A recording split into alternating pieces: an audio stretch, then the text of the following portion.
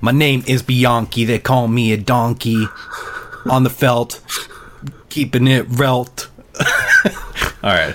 What? How many? So you only invented one word there. That's good. That's good. We're back. What is this? Episode 9. Talking and about. And that is why we can the intro usually. What do you mean? That's the natural intro. Yeah. Freestyle Friday with Chase. Very nice. What's going on, buddy? Man, I just got. I actually got a decent amount of sleep. I got like 6 hours, but I played a 16-hour session yesterday, playing a massive mixed game. It was a lot of fun though. Managed to beginner's luck my way into a pretty sizable win. Which always feels good when you're playing the biggest game you've ever played. Yeah, so tell everyone, run us down. What was the actual game? You're playing a big combo? Yeah, we're playing a big mix game. So the big bet games, we're playing 25-50 blinds. And the big bet games were PLO, Big O, which is 5-card PLO. And we're playing that 8 or better, high-low. And then we're playing stud 8 or better pot limit, which is a kind of insane game. And I was so lost on that. Yeah. And then for the limit games, we're playing 150-300 betting, which is massive. And we were playing Triple Draw and Badoogie for the limit games, which are draw games and they're low ball games. And it was a lot of fun. Somehow we ran good and shipped a huge pot at the end to book a nice win. Well, what was the hand? Can you run us down real quick? Sure. Putting you on the spot. Yeah, no, it's good. So we were playing the Big O variant. So blinds are 25-50. I'm in the small blind. Tony Gregg is on the button on my right. He opens to 150. I have ace, queen, queen, 10 deuce with ace high diamonds. And I probably should be 3-betting here, honestly. I talked about this hand with my friend. And we have way too strong of a hand. We need to be 3-betting. But especially on the high side. Call. Your high side calls are pretty good. Plus you can isolate. There was a player in the big blind that I didn't mind letting him see a flop. So I did have some incentive. Plays poor post, or? I mean, he was just not... He wasn't a bad player, but he was not a super strong player. So I was okay keeping him in the pot. And let's see. Okay, so... Oh, and then the player on my left, 3-bets for the first time in all session. He makes it 600. So we both call. So 1,800 in the pot. I have ace, queen, queen, 10 deuce with ace high diamonds. Flop comes 10-9-3, or excuse me, 10-8-3 with 2 hearts and 1 diamond. So we flop the nut low draw, top pair, but I mean we still have our pair of queens, and I mean we have a decent hand, and we have backdoor nut flush draw, which is huge. And so we check, and the big blind bets 500. Tony and I both call. I mean, truthfully, from my experience, I think I would feel we have a 3-way problematic draw because we have the top pair. So we hit the board a little bit, but our queens is what plays. We don't have too many extras with our high without turning equity, and then we have the nut low draw, but we have no extras. Yeah, we certainly don't have a strong hand. I mean, it's medium. When the way it plays out, I check and the big blind bets 500 into 1,800. Tony calls. I think we have a clear call here with the nut low draw and backdoors. Oh, certainly. Yeah. So we go 3-way to the turn. Now the pot's 3,300. Yeah, 15 plus 18. Yeah, and the turn is an interesting one. It's a 9 of diamonds, so it's 10 of hearts, 8 of diamonds, deuce of hearts, 9 of diamonds on the turn. So we turn nut flush draw. We still have our nut low draw, and we actually have queen queen blocker, which I really don't know if that's terribly relevant. I mean, it's much less likely we're up against queen jack. I actually thought about leading in the spot as a weird bluffy sort of thing, but I really wasn't sure what I would do if I got raised here. I don't know if I have enough equity to go with it. So really quick, you said that the board contained a deuce, and you said we had ace deuce. I'm sorry, it's a 3. So it's 10-8-3. Okay. We have ace 2. Yeah. Okay. So I decide to check. big blind checks, which is a good sign. And then it goes to Tony Gregg, and he bets 2,400 into 3,300. And I don't think we can fold with nut low draw, nut flush draw, and queens blockers. So, I mean, we have a straight draw. Scoops. We've got some scoops. And oh, yeah, we have some massive scoops. Like, any low diamond is a, like, 3/4 or better. Yeah. So, I think we have to continue. So, we call the 2,400, and the big blind actually calls 2,400 as well. So, I think he's most likely just got ace, deuce, like always here. So we go 3-way to the river, and the river is a 3 of diamonds. So it pairs the board. We make a nut flush, and no low comes in. Oh, man. And stack size wise, I think we had around 3,500 on the river, and the pot has swelled to a massive, like, over 10K, like almost $11,000 pot. So I actually think maybe I should even consider just shoving for value here. Because it seems so unlikely that either one of them had a set on the flop. But we're playing 5-card Omahas, like they could just have like random 3x makes a full house sort of thing. Sure. So I was so lost. I ended up checking and it checks through and we win with nut flush. Yeah, I do think because of the stack size, actually probably betting is better there. Yeah, shoving river. I don't know. Yeah. The problem was, I was like, can I get called by worse here? That's the thing. Like, I don't think anyone's paying off with king high flush draw on a paired board with no low. I mean, but your hand doesn't really play itself to be full that often either. Because, like... I mean, I think we can be full a decent amount here, actually. Yeah, I guess. I mean, with my bare sets on flop, am I just shoveling money in with low draw and all kinds of straight draw flush draws out there? Yeah, I guess that's the confusing, and that's kind of the reason why, like, even at Commerce, you see a lot of these big O's becoming, I think, a little bit more of a popular game. I mean, a lot of times they're playing it just straight limit, but you get in a lot of interesting situations because there's just so many combinations out there. Yeah, I guess you're right. Yeah, we can have a full house there. Certainly. Yeah, so I end up checking, and it checks through, and I win a 11K pot or whatever the heck it was. It was massive. And I was confused the entire way. So, ran good in the big mix game. So the moral of the day is you really don't have to have an idea of what's going on in poker to be winning massive amounts of money. So save up your pennies and sit at the felt with Chase very soon in MGM. You know what? It's a relative game. There were some other guys in the game that weren't that great at some of the other games, so I do think it was a good spot, but I was stumbling my way through a couple of the games that we were playing. Sure. Very good. I mean, it's nice to hear. It's good for everyone to start off with the Chase Run Good story of absolute utter confusion, yes, which leads to like a 5-figure win. It's always good to start that way. Oh my gosh, so applicable. Good job, sound guy. Getting a raise next week. He's on fire. All right, just in the zone, dude. Yes. So let's talk about what we're gonna be talking about today. What are we gonna be going through today, Chase? All right, today we're gonna be talking about kind of an overview of tilt, what we're gonna define that as, and how that affects us. Then we're going to get into our intergalactic Star Wars Cantina floor call. And then we're going to get some listener mailbag at the end. Awesome. And we're going to tell you we've got a really, really special guest coming up soon. Pretty excited about it, too. We'll talk to you about that a little bit later in the pod. Yeah. All right, so Chase, get us into it. I mean, one of the things I think when Chase and I were... when we were talking through what we wanted to go over for this episode, and one thing that we want to make sure we commit to is finding you guys usable little nuggets, practical implications to the mental game that we think are lesser explored, or unique takes we might have on stuff. So today we're going to start off with just kind of frame it for us, Chase. Talk to me what you see as tilt. Give us a working definition of what tilt is to you. Well, I think tilt is like kind of a term that's hard to nail down. So, but I think for the purposes of poker, we can define tilt as anything that's going to affect our mental state as it relates to poker. So anything that's going to get us off of our A game and not playing our best.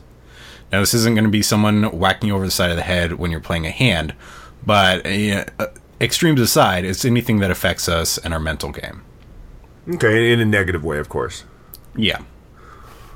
When we were talking last week and kind of preparing for this, I think that a lot of us, our a natural association with tilt and what we think about when we think about tilt is we think about like being slow rolled for some of us. And I guess for everyone it's different, of course. But I think there's an emphasis on what happens at the table, losing a big pot, dealer errors for some people. I mean, and the list goes on into infinity. But I have the ability to be fortunate enough to talk to a lot of our customers and our poker players at Commerce, a lot of pretty large name pros. And one of the things that I've seen in common in the last year or two, and I unfortunately, for their privacy, I won't share names, but some of the players on downswings, some of the commonalities that they experience, and these are really successful pros, is a lot of things outside of the game that affect them. Death in the family. One was a divorce, which is kind of a, for a lot of people, no-brainer. Relocating even. One of the pros that came into town, he was like, man, I didn't realize how much I would miss being home and being homesick. So for me, one of the things that I think as a poker player, I advocate is trying to do activities and make sure that we have a well-balanced life and lifestyle. So I know that a lot of players that, exercise often and get themselves to, a better sleep schedule, better physical state, they just feel that they play better. And I think that can help make you tilt resistant.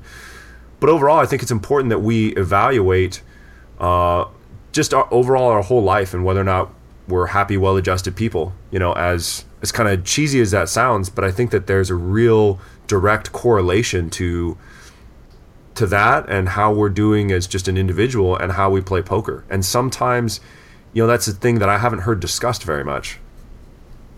Yeah, I think the holistic approach it has to be addressed, like physical, mental, spiritual, all these things are going to contribute to our mental state. And, as followers of Jesus, we would say the good Lord Jesus will provide a better way. But I think, okay, here's one thing. I was listening to the Mental Game of Poker 2 on my way to work, on my way to MGM. And Jared Tendler mentioned what he called one form of tilt called the fuck it's, where you're just in a frame of mind where it's like, fuck it, I'm all in, or fuck it. It's like your higher brain function shuts down just because you just don't care about the money. And I think that when that builds up, like, especially in our outside of poker life and like things just aren't going well on and off the table, it's so easy to bring that in, transfer that to the poker table.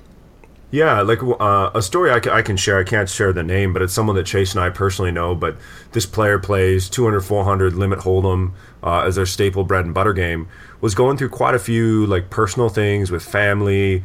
They have a pretty high monthly nut that they have to hit, and their game was disappearing. Because at Commerce, we had an issue with one of the players in the game who was the game starter, kind of the reason for the season player, and they ended up getting kicked out of the casino. So the game wasn't going as frequently, and this person started turning to sports betting and wasn't realizing how much that was affecting their mental state overall. Had a lot of like just a turbulence in their life, and was affecting how long they were playing, how tired they were when they got to the tables. And I think that that's something where poker being a little bit nomadic, a little bit of a lifestyle that can be somewhat less social. Sometimes we need to have good friends, family, or some sounding board to check us and make sure that we're in a good mental state overall, just in a general sense. And I think that's one thing that a lot of us can always take to heart, and that's my opinion. That's just one wrinkle that I guess is a little bit lesser discussed when it comes to poker. But I completely agree. The holistic approach to poker and to life is very important. Referencing one of our old poker casts, Jesus on the Felt, which is why Chase and I think, certainly outside of poker, if I never play a hand again in my life, never work another day in a casino, I'm just a better, more well-rounded individual because I have a relationship with my Lord and Savior. And that's something personally for me has done a lot to improve my quality of life. But I think in relation to poker in general and that type of a lifestyle, trying to make sure that we are well-adjusted individuals, as cheesy as it is very, very vital to long-term success. I think you see it more common these days with the best poker players being physically fit, doing things like meditation and yoga, and just like focus techniques, deep breathing, journaling. Man, I'm going to talk about journaling later, and it sounds so girly, but it is a very effective tool. Yeah. And I would oh, go ahead. Go ahead. Oh, I was going to say, I totally read you as the type of guy that would journal. Like that. If anyone at the poker table is journaling, it's that guy with the beard who man shuffles a lot. That's the journal guy. You know, it's got a Viking cover on my journal and a treasure chest. Come on. Nice. My Little Pony was sold out that week at Walmart. Okay. How do you deal with tilt, Drew? Talk me through that. Well, for me, you know, especially being a different type of player, not playing extremely frequently, not needing to play, especially when I was playing more frequently, I realized that there was definitely a pattern. And I think that this is true for most of us, is that there's certain, I'll call them triggers, that really get us frustrated and boiling over. I'll share a couple of them for me personally that I think are fairly common.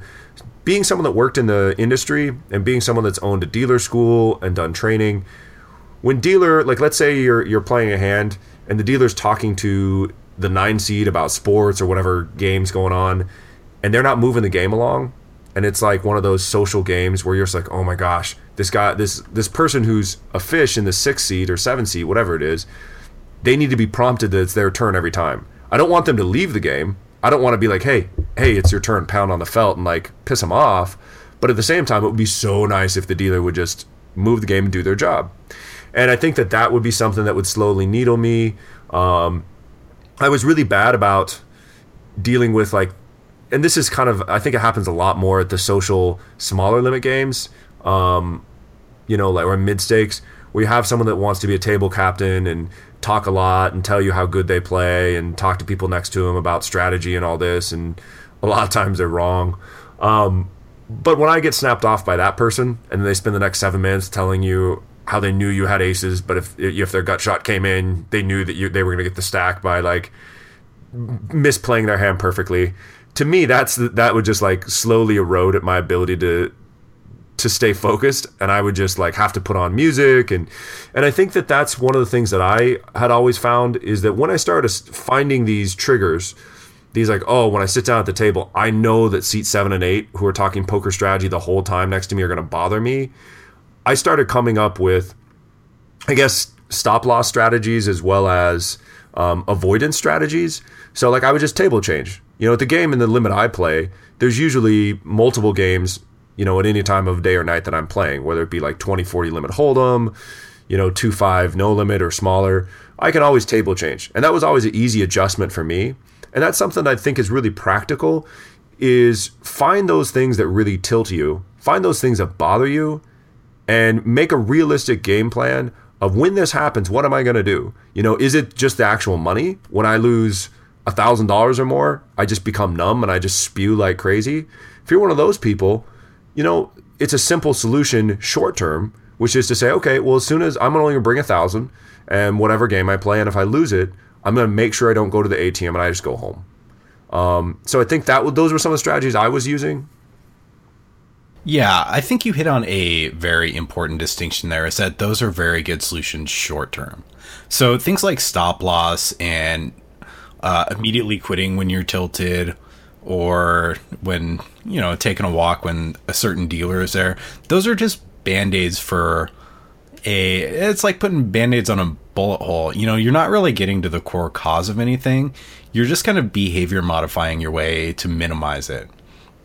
Which, don't get me wrong, that's a good thing. And say, like, for instance, last night when I was playing this really big mix game, if I would have gotten tilted, I would have immediately taken a break or quit the game, because A, I'm playing bigger than I normally do, and B, I'm already not very studied in a lot of these games, so it doesn't take much to get me off of my very weak game that I have. And I'm sure I would revert to just like being an agromaniac, or just like the other way, I would just like be super passive and not take any take any lines that for bluffs and stuff like that. So I do think that there's some value in trying to play through that tilt. And it's like exercising your mental muscle. If you can play through tilt And I think this is where like journaling becomes really valuable. Keep track of how often you get tilted. Keep track of how long it takes you to get from tilted to off tilt. And if you keep track of this like in a journal or something, you can actually put some intentional time into improving at those. You can say, oh wow, it took me 30 minutes to get off of tilt after I took a beat yesterday. Write that down in your journal, and next time you play and you get tilted, it's like, okay, I know that I'm getting tilted. Let's see if I can get myself back into a good state of mind in a short amount of time. And also, I think one very important thing from Jared Tendler's books is injecting logic. It's a tool that he uses. It's kind of like self-talk, but have your injecting logic statements for whatever tilts you. So if variance tilts you, you can have an injecting logic statement like, there needs to be variance in the game. If there wasn't variance, bad players wouldn't play and I wouldn't make money. And when you feel yourself getting tilted by the injustice of the suck at you take, you need to take that injecting logic statement and just keep saying that to yourself. Keep injecting that logic into your emotional wreck that you are. But say it in your head. If you say it out loud too many times and like mantras, you may end up sitting at tables by yourself. Logic is like, oh, there needs to be variance for these idiots to win. There needs to be variance for these idiots. Yeah, these dealers need jobs. These dealers need jobs. Yeah, you may find, So let me clarify for Chase. Internalize, but in all reality and jokes aside, I think that's excellent. I think we really need to look at the short-term approach and look at the long-term approach. And with everything, an old thing I used to tell Chase, and we'd laugh about it, because there'd be times where, you were struggling, you were just a bad decision maker, and like sleeping through your entire shift at work at one point in time and getting fired. At the point your bankroll was probably like $1,100. Stuff like that happened. But I would always tell you, you outthink people for a living. When you're a professional poker player, that's your job, is to outthink people. So I think you need to take what we're talking about today as a listener, and you need to make it real to you. Because I think there's some situations where having stop losses and looking at a more short-term solution, which certainly doesn't solve the problem of tilting, and it doesn't make you that much of a better player. But I think that can be applicable. Let's say you're on a shoestring bankroll, you don't have a lot of buy-ins for the game you're playing, and you literally can't find a smaller game. You have 10 buy-ins for the smallest game, and that the financial stress, because you're having a struggle at work, you're taking some shots to see if you can make some extra money on the side with poker. Once you lose 2 buy-ins, you're too frustrated to play. That's a great point where pulling out and saying, okay, I'm going to play next weekend, I'm going to collect myself, I'm going to do some study. I think that's great.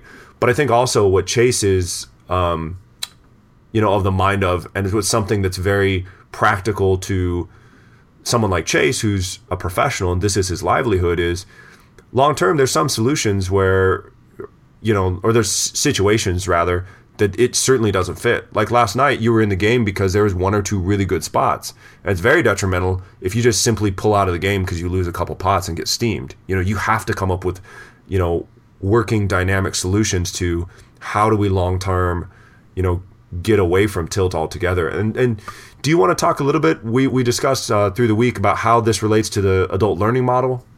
Yes. That was one thing I wanted to touch on, and Tendler touches on it in his book, and it was really kind of a light bulb moment for me, is almost like leveraging tilt and looking at the positive benefits of tilt, because there are some positive benefits that come out of tilting. One is when we look at the adult learning model that we went over last podcast, and give that a listen if you haven't. When we're tilted, it exposes the areas that we have not mastered. So if we have not used the adult learning model to get some part of our game up to the mastery level of unconscious competence, then that's going to be exposed in tilt. And again, journaling. When you are tilted and you see these mistakes that you're making when you're all the time when you're tilted, you need to like write those down, because that's a very good indicator that those are the parts of your game that need the work. Yeah, I think that's interesting. So what Jared Tendler is essentially saying is tilt provides us a unique learning opportunity when we tilt. So we shouldn't look at it as just purely a destructive force, as long as we're using it to identify the weaker parts of our game that aren't at that level where we're unconsciously competent. referencing back to the last pod. So I think that's really good. I think that overall, it's really important to synthesize the two methods we've talked about today. Have some ways to deal with the triggers. Also have some strategies of when you get tilted, when you just can't help it, and it happened, maybe you're in a tournament, so you don't choose what table you're at. What do we do? Is it something simple like put on headphones? Do we take a walk? But also long term, forcing ourselves to play through that tilt, like Chase was saying, helps us to solve the real root cause. And journaling, positive self-talk that's internalized, hopefully, stuff like that I think is really, really valuable and viable. And like we were talking about, it's realistically going to be a lifelong battle all of us deal with. I don't think that there's anyone really that never tilts. Tilt is something that's pervasive, and you have to have some attachment to how you're doing, the money, at least a little bit, to play good poker. I mean, you have to care to a certain extent. Right. I never thought I'd be like so pushing for journaling. It's kind of a weird thing. Oh my Dear God. Diary. Dear Diary, please help me deal with Jeremy. This guy doesn't shut up. And Jerry just tilts me when he deals. He flashes every third card. Dear Diary. Oh man. Yeah. Very nice. Good job, Sam. All right. Shall we hop aboard the Millennium Falcon? Yes, we can. All right. Hit it. We're here.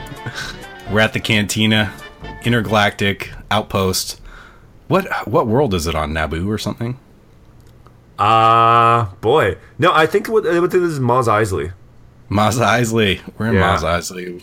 On the Cantina. Went 85 light years to get here, but we're here.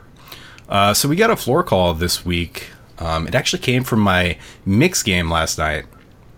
So I'll run you down the situation, Drew, and let me know what you think. So we're playing the 150-300 limit Badoogie round. And player A is getting a massage, super relaxed right now. He's just in his own little world, like getting his neck rubbed. Like, have you seen that Phil Ivey meme? No. Oh, man, I'll show it to you later. Is it PG at least? Yeah. Okay, He's just getting thank like God. a scalp massage, and he looks like he's orgasming. Anyway, Oh my gosh. Thank you for that, Chase. player A is getting a massage, looks very relaxed. So we're playing this Masso game, which is funny because he ends up misreading his hand. So we get to the river. Player A bets 300. Player B tanks for a while, and he's like thinking what to do. He's like showing his two neighbors his cards, like agonizing over this, whether he should call this guy off. And he ends up finally calling, and player A says, I have an 8, which implies he has an 8 low Badoogie. And player B like glances over and immediately shovels his cards into the muck. And then a couple players look over and say, hey dude, you don't have an 8 Badoogie, you only have a 3-card Badoogie. Which is not a very strong hand. He was bluffing, or what's more likely is he misread his hand. So now we're in the situation where player B's cards are in the muck, player A misdeclared his hand. Floor, table 38. Floor, what do you do, Andrew? Yeah, I mean, I think it's really important to know the house policies. But one of the things is in low games, there's certain games, and to be very, very honest, I'm not quite as familiar because there's so many variations of low games. But there used to be a lot of rules with, like, in regards to low ball and some of the games that were more popular, I think triple draw as well, where if you have a pair and you misdeclare your hand, you can't win the pot. So then it will defer to if there's multiple people in the pot. It gets a little bit complicated, but a lot of times those situations it's heads up. So you'd say, I have a 7 or I have like an 8 or whatever. And if it causes someone to fold, it doesn't matter what they folded. If it's discovered you have a pair and you don't declare you have a pair, you end up losing the pot. Now, Badoogie's a little bit of an interesting game as it refers to low games, because not only do you need to not have a pair, your cards have to be of 4 different suits for you to actually legitimately have a Badoogie. So I am not comfortable saying, with 100% certainty, in your mixed game back there, you're playing probably MGM, right? Yeah. what their house ruling is. But most places have gone away from verbal declarations. They've gone to card speak in almost all formats of poker, because when you go to card speak, it draws a pretty clear line on the sand. And even if you flash a card and you misread your hand, if you do not table your hand, you don't have the ability to win the pot. I don't think that, and the one area, ironically enough, that this is not like a black and white rule is our big combo games. But I'll give you an example. Like some old rules that we used to have is like, let's say in limit or no limit, doesn't matter. Your head's up and someone's being the aggressor. They're betting first position all the way. Bet, river comes out. They end up making a bet and they get called on the river and they say, oh, you win. We used to have a house rule where if you saying you win forces the other person to fold their hand, that you could not then flip over and be like, oh, actually, I do have top pair with a bad kicker. Give me the pot. So because that was an angle that was pretty commonly used, common enough that they made a rule to try to get around it. But recently, we at Commerce, and I think it's a little bit more industry standard, have gone just in all circumstances to card speak. The problem that we run into with verbal declarations is if the dealer doesn't hear it correctly, if it's loud, if two players, if the player directly to your right and left are your buddies in a big game or just in any game, and they're going to espouse, oh yeah, I heard him say it, and no one else hears you say it, it puts the floor in a really precarious position, which is like, you can't review film for something audible. In a big enough game where there's like a $20,000 pot in escrow, I can go up and I can look at the film and tell you definitively, okay, this guy did make forward motion. He's going to have to be held to a call. So I would say if it was me making the ruling, without knowing MGM's house ruling, it's going to go to the person that has misdeclared their hand as an 8. If he had a pair, I think it would be different. It would probably be closer to going to the guy who mucked his hand. But because he just says he has an 8, even though it is not a Badoogie 8, it's just a 3-card Badoogie, probably go that way. But I think, as we discussed, Chase, a lot of times in these big mix games, it's self-policed because it's such an intimate player base that's so small in each area. And a lot of times they work out the solution. So, tell everyone how it kind of turned out. Well, I got one question. Does it affect your floor call at all that 2 to 3 other people sitting at the table saw this guy's hand when he was deliberating his call in the river?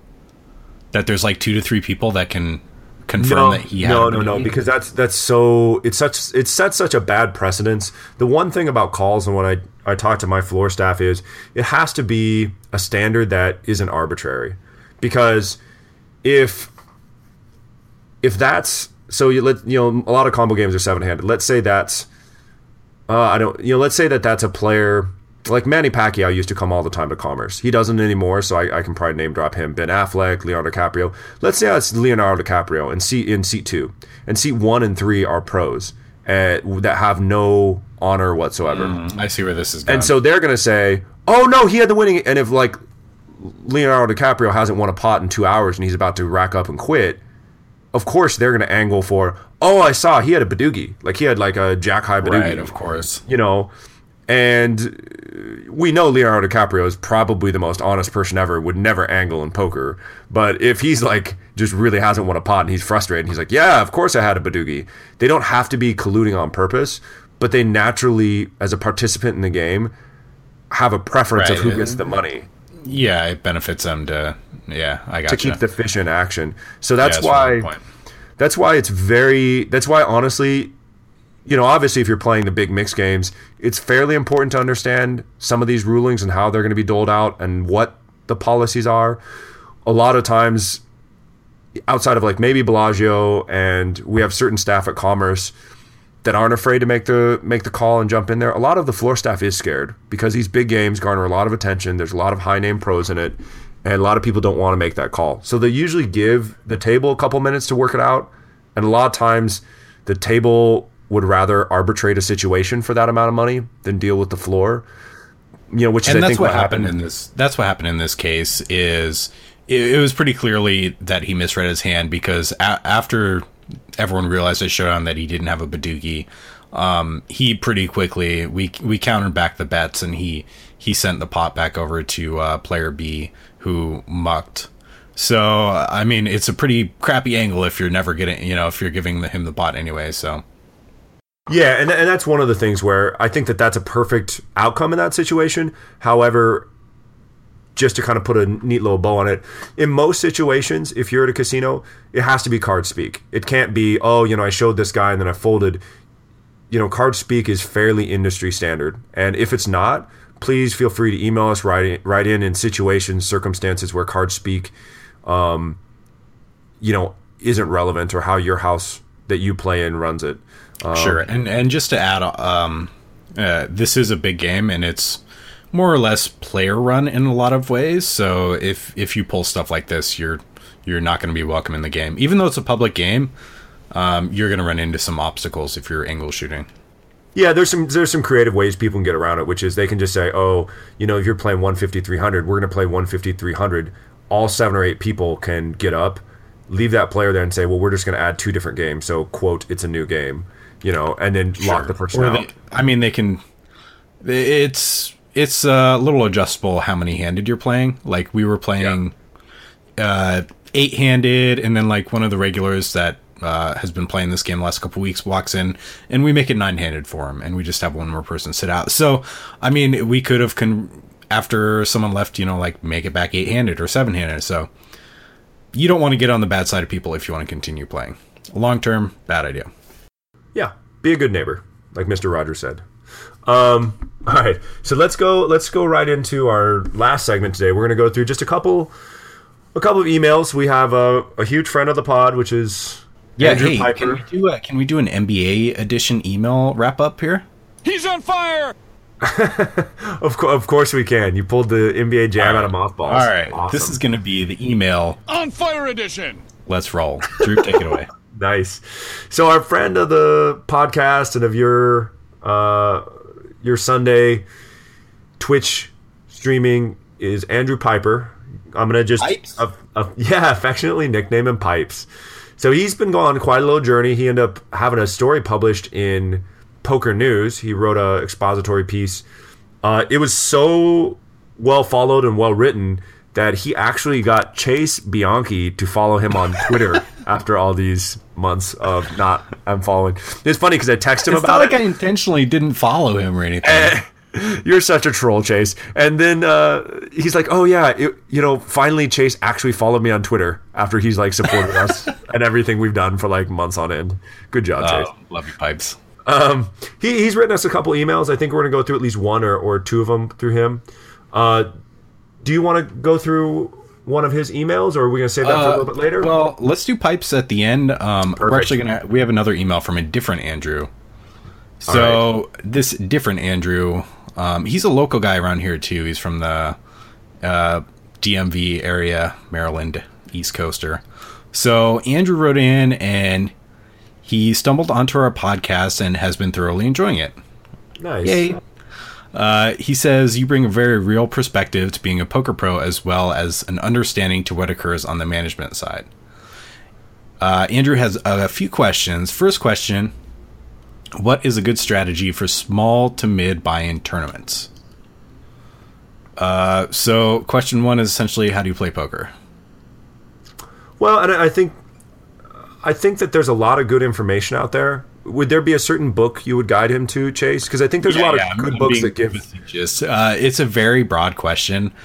And, I could give you some generalities. Like, small to mid-buy-in tournaments are going to be softer. You're going to want to play more hands in position. You can maybe be a little more liberal with hands that you play with certain players. But I think, just play your standard game. You don't need to make too many adjustments for the buy-in size. Yeah, and usually small to mid buy-in tournaments, the structures are worse as a function of the casino takes a percentage of the buy-ins as their money. So when they're having like a $75 buy-in tournament, if it's that low, or even like a couple $100, they're not taking as much money, so they're incentivized to get the tournament over quicker. So they're going to skip levels. It's going to be a lot more aggressive. The levels are going to be shorter in time. So I think in general, playing a fairly, tight, aggressive ABC style is what's needed, unless you end up building a huge stack, because a lot of times you're going to be playing 20 big blind stacks or smaller. And there's a lot of great information out there about that. Is there one definitive book chase or one source you would go to lead someone to start off there? I think like some sit and go strategy actually by Moshman, Colin Moshman is pretty good for, it gives you one element of understanding like ICM, and it would prepare a person for like final tabling, which would be good. Because if you're playing like maybe just a 5-table local tournament, you might be able to final table once or twice a week, or a couple times a month. Yeah, I agree that you're going to find yourself, really familiarize yourself with the 20 big blind and lower ranges of open shoving and 3-bet shoving. And that's going to serve you well no matter what buy-in you're playing. Because eventually, like, you're going to get short on chips and you're going to need this skill. But small to mid buy-in tournaments, you make a great point about the structure being a little bit faster. And you should really just shore up those ranges. I would recommend, there's a lot of training videos that have, more or less solve this. It takes tinkering to know who you're playing up against, and you're going to have to get some intuitive feel for how to adjust ranges on the fly, but really study up on your sub 20 big blind stack size and how to maneuver that. Yeah, also, you could go ahead. Go ahead. Oh, I was going to say, you could also pink journal like Chase. You can carry around your cool nifty journal. Obviously. Okay. And the first thing written down in the journal would be move up to where they respect your raises. Oh, gosh. Let's get on. Question number 2 from Andrew. Since Black Friday killed so much of online poker, would you consider playing the free apps and sites beneficial? So, Play Money. What do you got, Drew? I don't have much experience with this. I don't really think so is my natural inclination, because I think that there's some options in most jurisdictions where you can get on and you can play as low as 2 cent, 5 cent still. You can load up $20 to $40 online and still actually play live poker. When there's no fear of loss, I think it just gets silly and people just, it takes out some of the element of how real poker is played. I would say that, if you're in a situation where, because there's not a lot of options or not as many available, like even watching training videos, I think you're going to get more out of podcasts. Not only ours, but there's a lot of great podcasts with a lot of good information. If you're looking to splash around chips, though, I can kind of understand the dilemma of, you're like, man, I just want to play. Maybe, let's say you're in one of those jurisdictions where online poker, there are no available options. In that situation, then yeah, I'd say it wouldn't be the worst situation to get yourself used to reading flop textures, stuff like that, but it's not going to be, I think, that viable of a tool. It's just my one thing I would say is that all Play Money is not created equal. The phone apps, you're going to run into a lot of just people screwing around on their phone. Whereas if you load up PokerStars Play Money, you might run into some more serious competition. I do think they have a place in just learning the game. If you are the very, very first step of learning the rules and how the game flows and stuff like that, Play Money can be useful. I even loaded up I was doing some Stud 8 Play Money stuff just to familiarize myself with Stud 8 and just reading up cards and stuff like that. So I think on a very basic game flow level of learning the game and rules and getting acquainted with it has its place. But yeah, and one last thing. Go ahead. Sorry. I would say. Well, I just wanted to interrupt you. That's all. No. I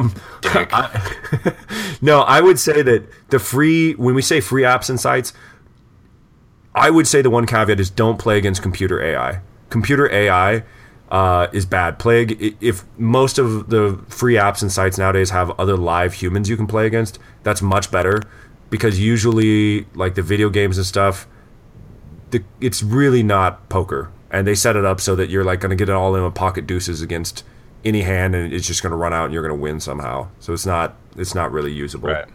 I thought you were making a Liberatus reference there where they play the Brains vs. AI. No. But no, yeah, if you have access to playing the AI from the MIT or whatever, whoever put that on, that might be beneficial. Yeah. All right, let's move on to question number 3. What is some good poker software that can improve poker knowledge? I think this is one thing that really depends on what you're working on. So poker software, for the most part, I mean, there are some exceptions, but for the most part, it's generally you putting in an input and it puts in an output.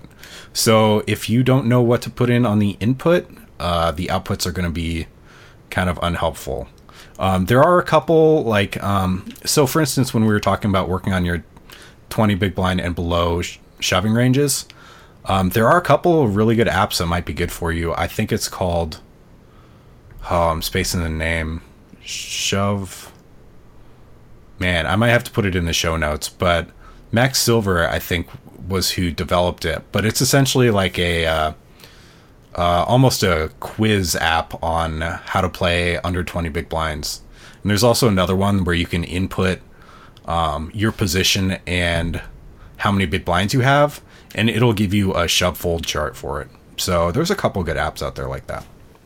Yeah, I also think, was it like Poker Stove? Some of those tools are like ranging tools are excellent. And there's a lot of sites, and I'm sure at this point there's even YouTube videos that will go through and walk through the basis of how to use those, and I think that's really beneficial. Yeah, I'm going to breeze through the last of this, and then we'll get to the next email. Okay, please. Andrew asked me, heard of any MGM tournaments? Yeah, I think they're running a $120 daily tournament. It's a turbo shove fest, so get those ranges down. How are the games? Games are quite good at MGM. A lot of action. Andrew also asked, do I sit in lower stakes games while waiting for high stakes?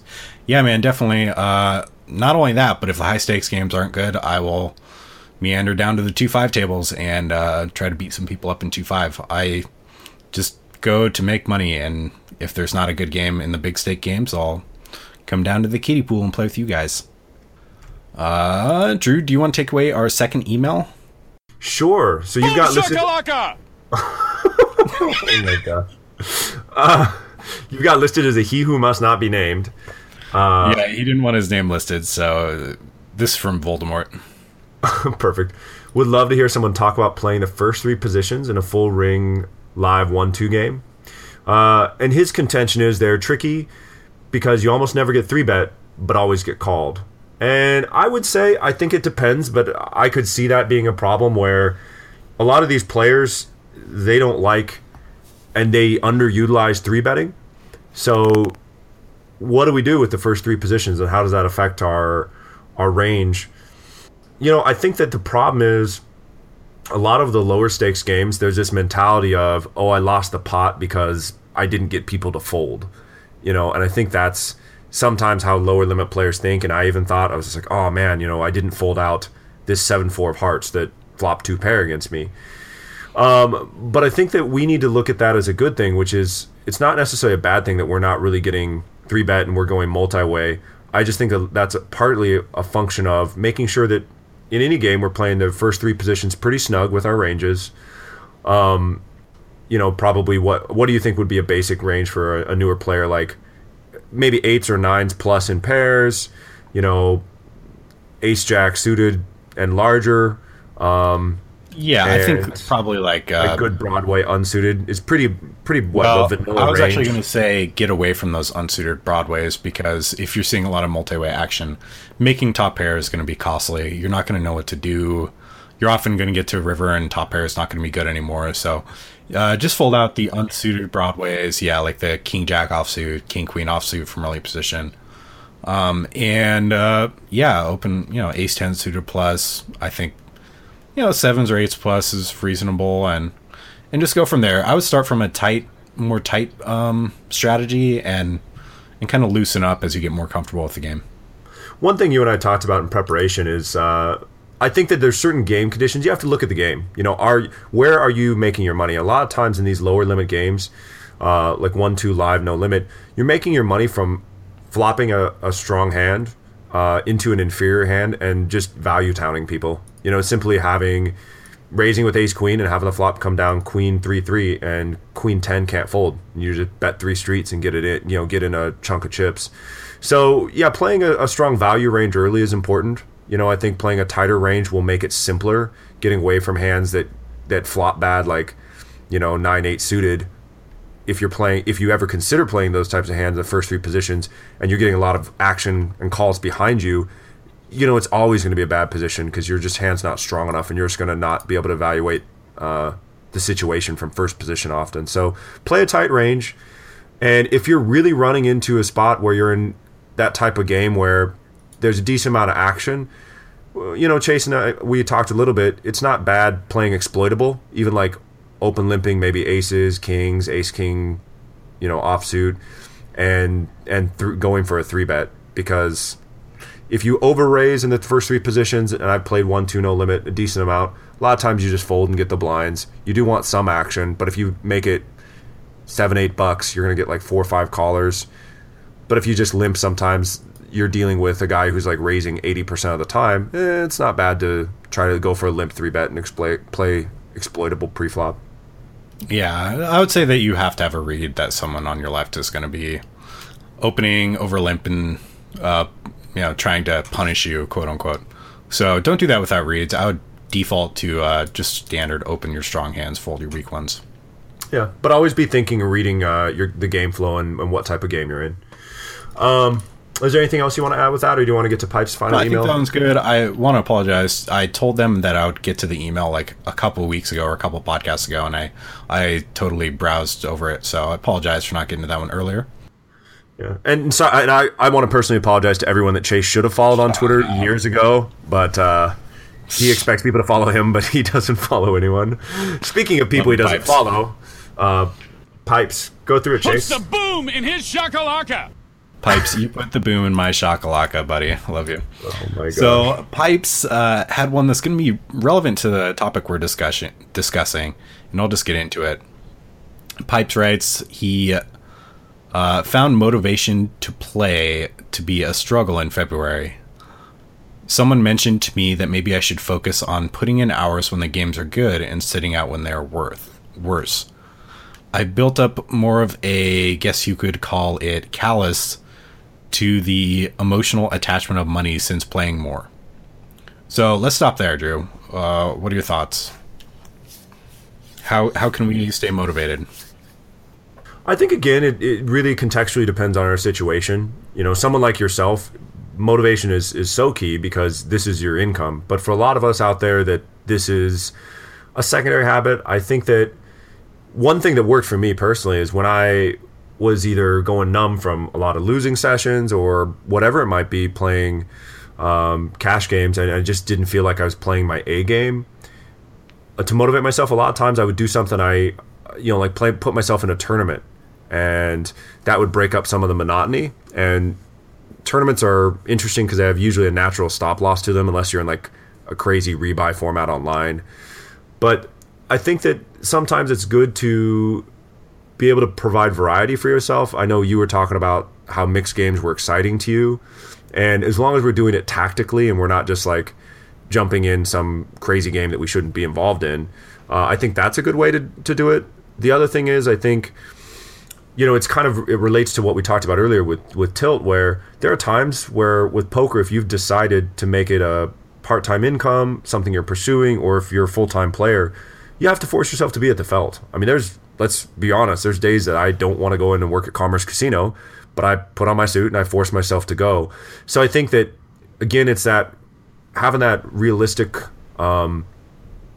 assessment of yourself and saying, look, this month I've put in almost no hours. I've goofed off because I had a good month the month before.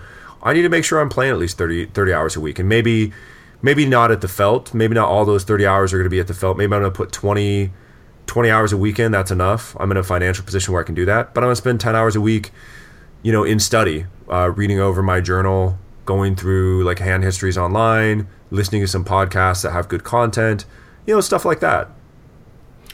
I agree, and I think it gets back to the kind of holistic approach that we should take to the mental game.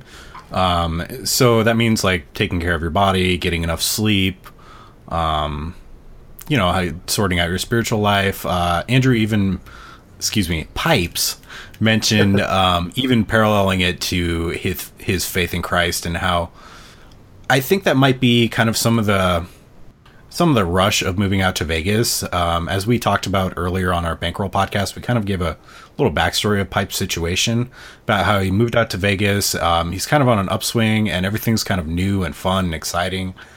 And I think you're going through some natural failings of that kind of the honeymoon phase being over. And yeah, but Pipes just has such good attitude and he has a lot of passion for the game. So I think you're going to be okay at Pipes. Just keep battling through. I really love how he ended this email too, and he writes it well. He writes, "So like Rocky rising to his feet despite Mick yelling, 'Down, down, stay down,' I went to play more, making it a point to keep my mind sharp and strictly on poker decisions. After several hours, I'd run it up to make back all I had lost plus a little extra." So that's what I was talking about with like playing through that mental fatigue, pushing yourself in your mental game.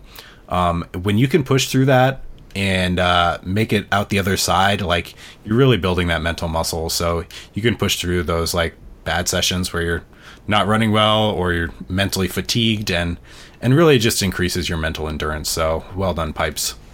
Yeah, well done overall, and I know that we'll keep interacting with him and seeing where his journey takes him. We'd love to get some emails backed up again, guys, and girls, so who's ever out there, listen to us. If you want to write in, we're going to really be dedicated to having an email segment along with next couple weeks. We're probably going to continue, or next couple podcasts, we're going to still continue this format of going over different aspects of the mental game. Chase, do you want to release our special guest we've got coming up in a couple days? Pretty excited about it. Oh, yes, I do. All right. Man, I should have got some drum rolls for this, but we'll go into it. So we got the man, Jared Tendler, coming on the podcast in...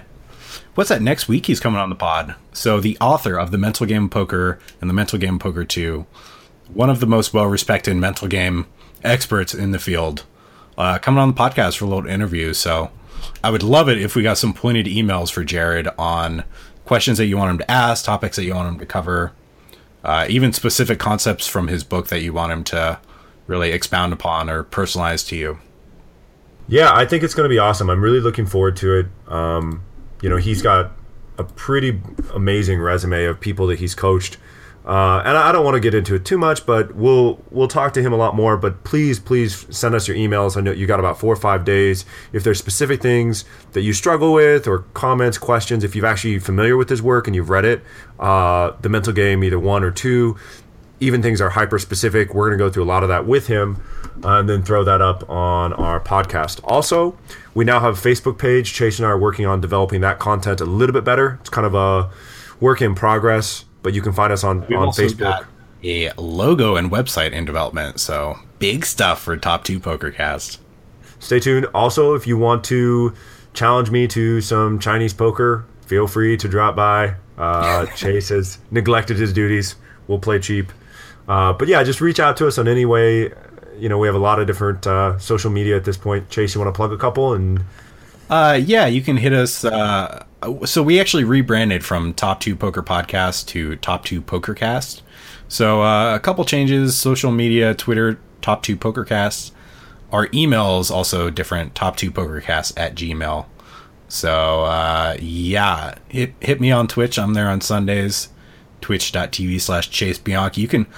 That person that asked about software, I got a whole software tab where I lay out all the software that I use. So that'll be a good resource for you.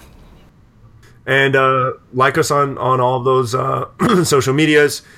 Follow Chase on Twitter. Follow me on Twitter. Chase will potentially 2 years, 3 years from now notice you on Twitter and like you back.